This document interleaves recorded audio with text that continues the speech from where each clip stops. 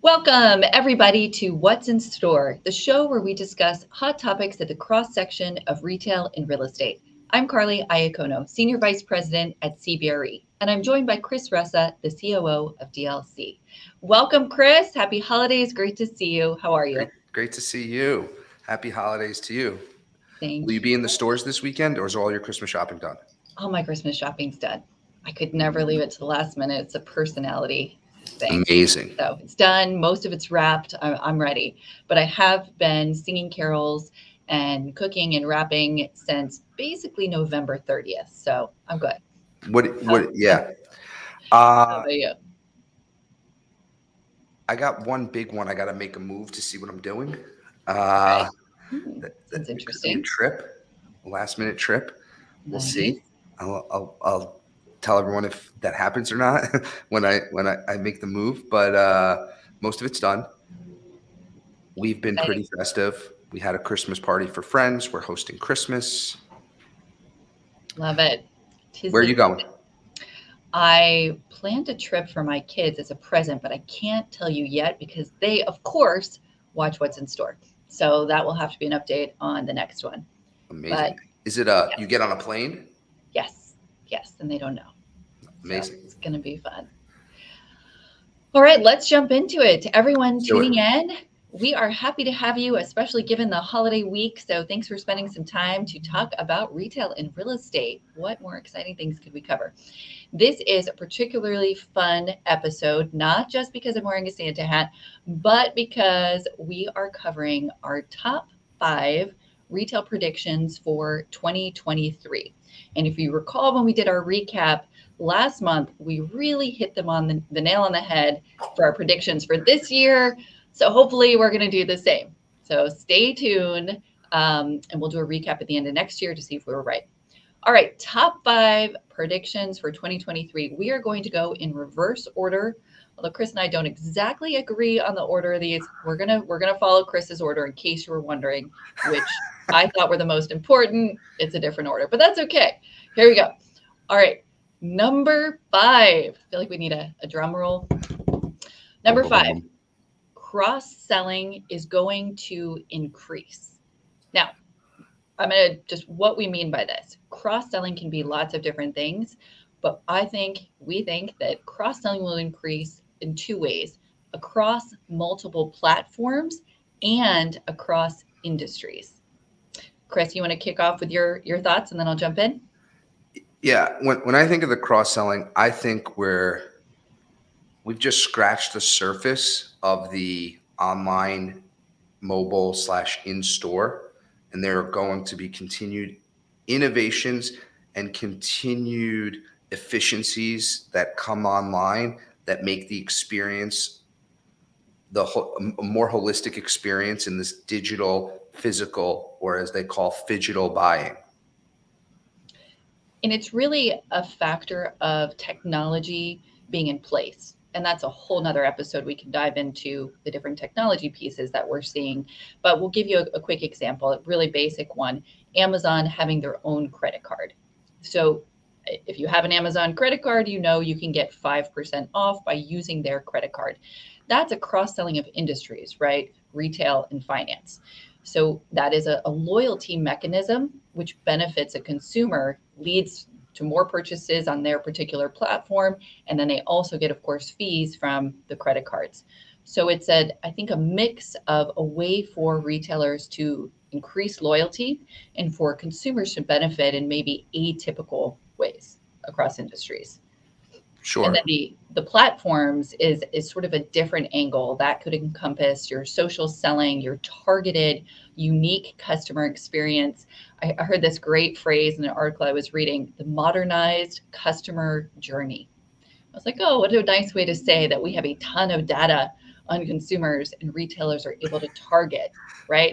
Selling. But it's really the consumer is getting a benefit too, because they're finding new products, they're having a better shopping experience because they're being presented with things that they likely are going to like better. Yeah. What we're starting to see, and I think is going to happen, so that's the across platforms. I think from the conversion to digital physical, one of the things we're going to see a lot of is incentivizing people to the store because it's a more profitable purchase for many retailers or more profitable sale for many retailers. So I think you're going to see a lot of marketing through the online, perusing the website, the social channels, and that's going to drive traffic, foot traffic to stores because of deals in store. There's obviously going to be deals online, but you're going to see deals in store. And then hopefully there's that halo effect when people do that and they go to the store. Completely agree. It's one intertwined web of advertising, media, and selling. So yes. I think that's certainly going to continue. All right. Are you ready to move on to number 4? I am. All right. Consolidation is our number 4, or as Chris likes to say, the big will buy the small. Yeah. So when I say this, I'm not talking about store closures, just the opposite.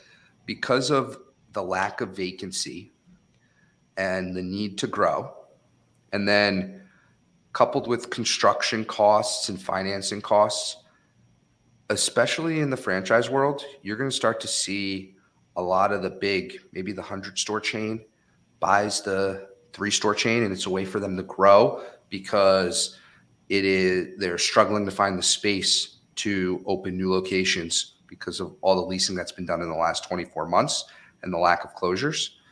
And I think you're going to start to see, especially in the franchise world, obviously there's big news on the Kroger Albertsons out there. And if that deal happens, there's that piece. But I think on the, in the franchise world, you're going to see a lot of smaller franchisees maybe monetize that position, and it'll help some of the bigger guys grow where they're looking for space and can't find it.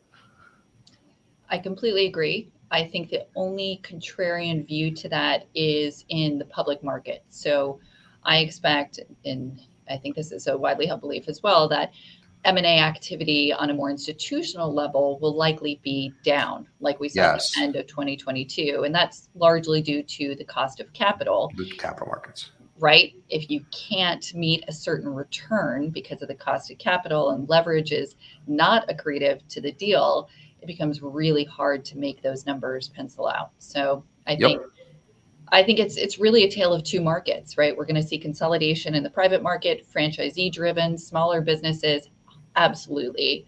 But the larger M&A transactions, the real big headlines, probably not until 2024 are they going to come back.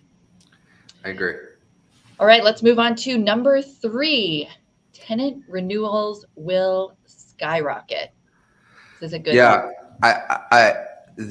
We're already seeing it in numbers, but the cost to relocate a store is getting high.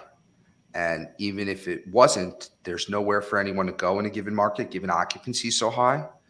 So you're going to see renewal spreads and renewal rents rise. I said the word skyrocket because of a lack of optionality that was once here in the mid-2000s is not.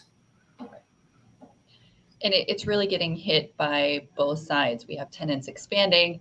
We have very low deliveries for the last 3 years. So vacancy is low in most markets. And then you have construction costs as well. Yes. So all these factors come together, and it doesn't make sense for tenants to move, or they just don't have any options, even if they wanted to. So I think that's a great message for landlords that it's going to be a very strong leasing year, which is wonderful from the investment side. For sure. All right, we're cruising on through number 2. This is one near and dear to my heart, the recalibration of capital markets. This is something we're living every day. So, of course, we are seeing a shift in capital markets because of the historically fast increase in interest rates, change of investment. Wait, interest rates are rising? Well, I think they're going to.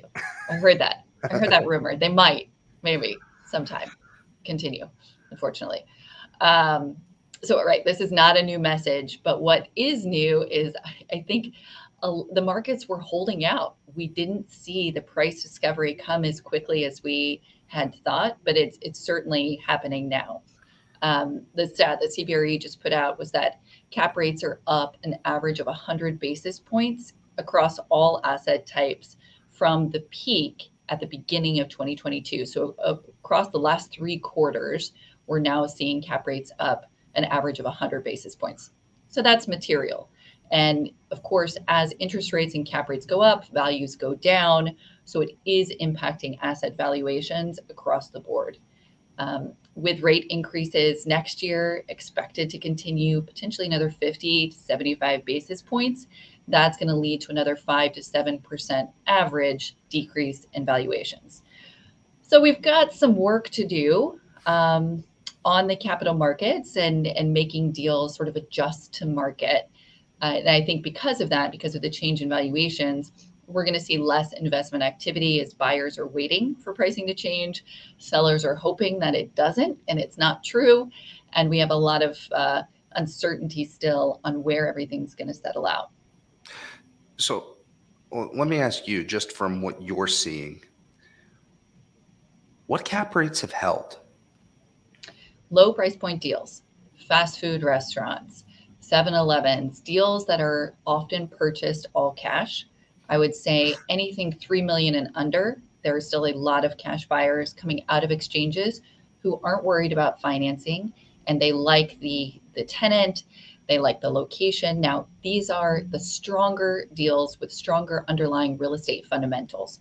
So the good locations, the strong tenants, the 20-year leases, things that investors can get behind and say, maybe my return's a little bit lower, but I don't have to deal with the volatility in the stock market if I buy this.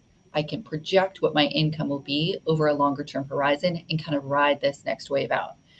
So pricing on those deals has held the best. On the flip side, I think anything with any amount of risk in it, or everything has a little bit of risk, but higher profile risk or higher risk deals have been hit more because people are really only buying cash if they feel that the stability warrants that. Is the 1031 market going to be smaller, bigger in 2023? That's an easy one. Definitely lower. It's already lower very significantly. I think we're about 30%, just throwing numbers out. Transaction velocity of 1031 buyers lower than we were at the beginning of the year. Wow. So it's already come down significantly. And remember, this is all driven by the sale typically of other asset classes. So if apartment sales are down, if industrial sales are down, that's going to flow directly into retail and net lease because that seems to be the way that capital flows, is from the other asset classes into retail and net lease. Of course, it can go the other way as well, but that's sort of the historic pattern of equity. Sure. Yep. Okay. Good so insights. There is a little bit of good news. There is a ton of dry powder on the sidelines, and we have new investors coming into retail because they're looking for upside. They're looking for diversification. So the asset class, I think, has really been time tested throughout the pandemic and performed better than anyone expected. So we do have new entrants into retail that were historically only interested in other asset classes. So I think with the real estate fundamentals remaining strong, which they really are for retail, it's fantastic with high rents, the tenants are performing well, all of those things coming together along with new buyer demand. I do think that once we get a little bit of price discovery going, the asset class will remain very strong. Yeah, the fundamentals of retail real estate are, really excellent right now, especially compared to previous eras. So I am bullish about that. You've got functionally obsolete space coming off the market, whether it's repurposed or what have you.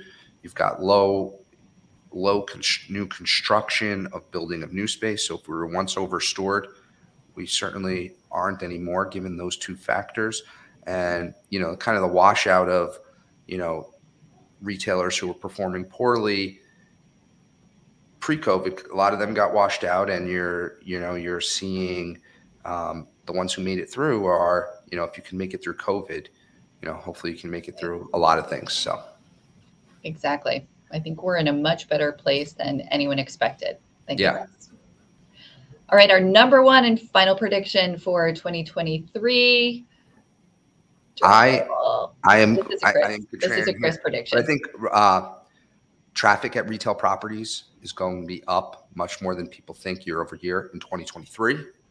And to me, it's pretty binary, which is we have had as an industry record leasing in 22. So for those who don't know, that's, landlords and retailers signing leases for stores to open. But given all the challenges, whether that was supply chain, permits, labor, whatever it might have been, there's a lot of delays in stores opening. Most of those stores, if it was signed, post April, a lot of those stores are opening in 23. So we're going to have all these new stores opening that all these consumers are going to want to go check out. We're not economists. I don't know about consumer spending, but more people are going to properties because all these new stores are coming that aren't there today. We have a lot of newness coming. All these landlords reinvested in their centers. They're more vibrant. They put money into their exteriors and the common area and made them better. And they're bringing all these new tenants to properties. I think a lot of people are going to go to retail properties. And it sounds like the customer experience is dramatically improved. Like Sure. you said, facades have been redone. New tenants are there. Existing space has been reimagined because, as we said at the beginning, tenants aren't moving. They're putting money into their existing stores. So the shopping experience is improving. The $1 million question is, are the consumers going to be spending, or are they just going to be scouting, enjoying their day and cruising around? So that's the only TBD. I'm a little more bullish, especially on the second half of next year. I'm a little more bullish on it. And, I think it's, in particular on the, I focus a lot on the open air value, or solely on open air value retail. I think that's going to be really strong in the open air world. So I think so too. It's definitely where the traffic's going. All right. Look for traffic. I agree. It's going to be an interesting year for retail from that perspective, for sure. Thank you, everyone, for tuning in. I hope you enjoyed our top 5 retail predictions for 2023. We wish you all a fantastic holiday, no matter what you celebrate, and a wonderful new year. We look forward to seeing you again in January. Thanks so much, Chris. Great to see you. Thanks, Carly. Happy holidays to you. Happy holidays to everyone. Thanks so much. And that was What's in Store with Carly and Chris. We'll see you again next year.